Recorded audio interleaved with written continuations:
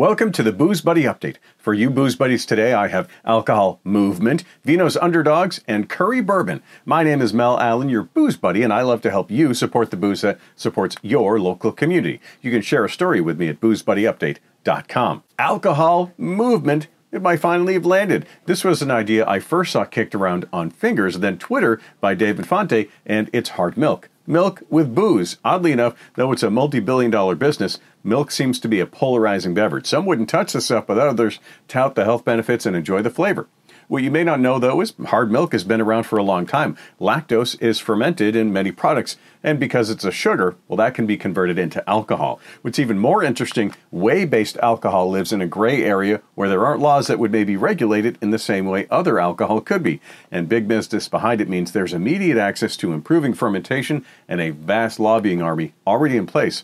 The riches are in the niches, they say, and if you want to dig into this niche, click on the link. Vino's Underdogs. There are plenty of wine names you recognize, but that's not the whole story. There are loads of wines that go unrecognized by you every day. You might be walking up to a rosé, passing by a Ramato. Are you moving aside an Aglianico to grab that Cabernet? Have you even heard of Mount Etna? Well, if you haven't heard of any of those wines, you're not alone. They're the square pegs of the wine world, but maybe you want a wine that goes well with a pork leg, like the Ramato. You might want some delicate fruit flavors and earthiness that Mount Etna brings, or the herbaceous flavors that Aglianico has, in addition to notes that are similar to a Cabernet. Underdogs often mean values, too. Go check out the list, which isn't even all the underdogs out there, and start down the path of finding a wine that might be distinctly you at the link. The third story after this, and if you enjoyed today's stories, remember to thank me with a like or a subscribe. The Booze Buddy Update is brought to you by Green Mountain Payments, helping local business owners save thousands of dollars by providing complimentary credit card processing equipment and zero-cost credit card processing. Visit greenmountainpayments.com or POSandZero.com today.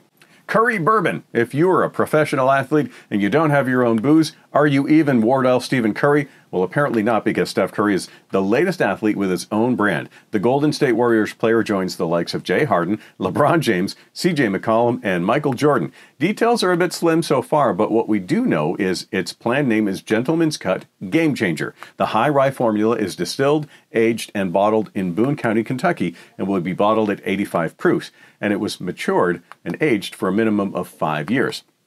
It appears the whiskey is sourced from Boone County Distilling Company, which has been running since 2015 and could easily have a 5-year bourbon ready to go. The address on the label for Game Changer also matches Boone's. All of these coincidences are outlined in the article, with more of what you can expect from Game Changer at the link. Remember to stay safe and drive sober. Have a comment, question, or a story suggestion? Reach out to me at boozebuddyupdate.com.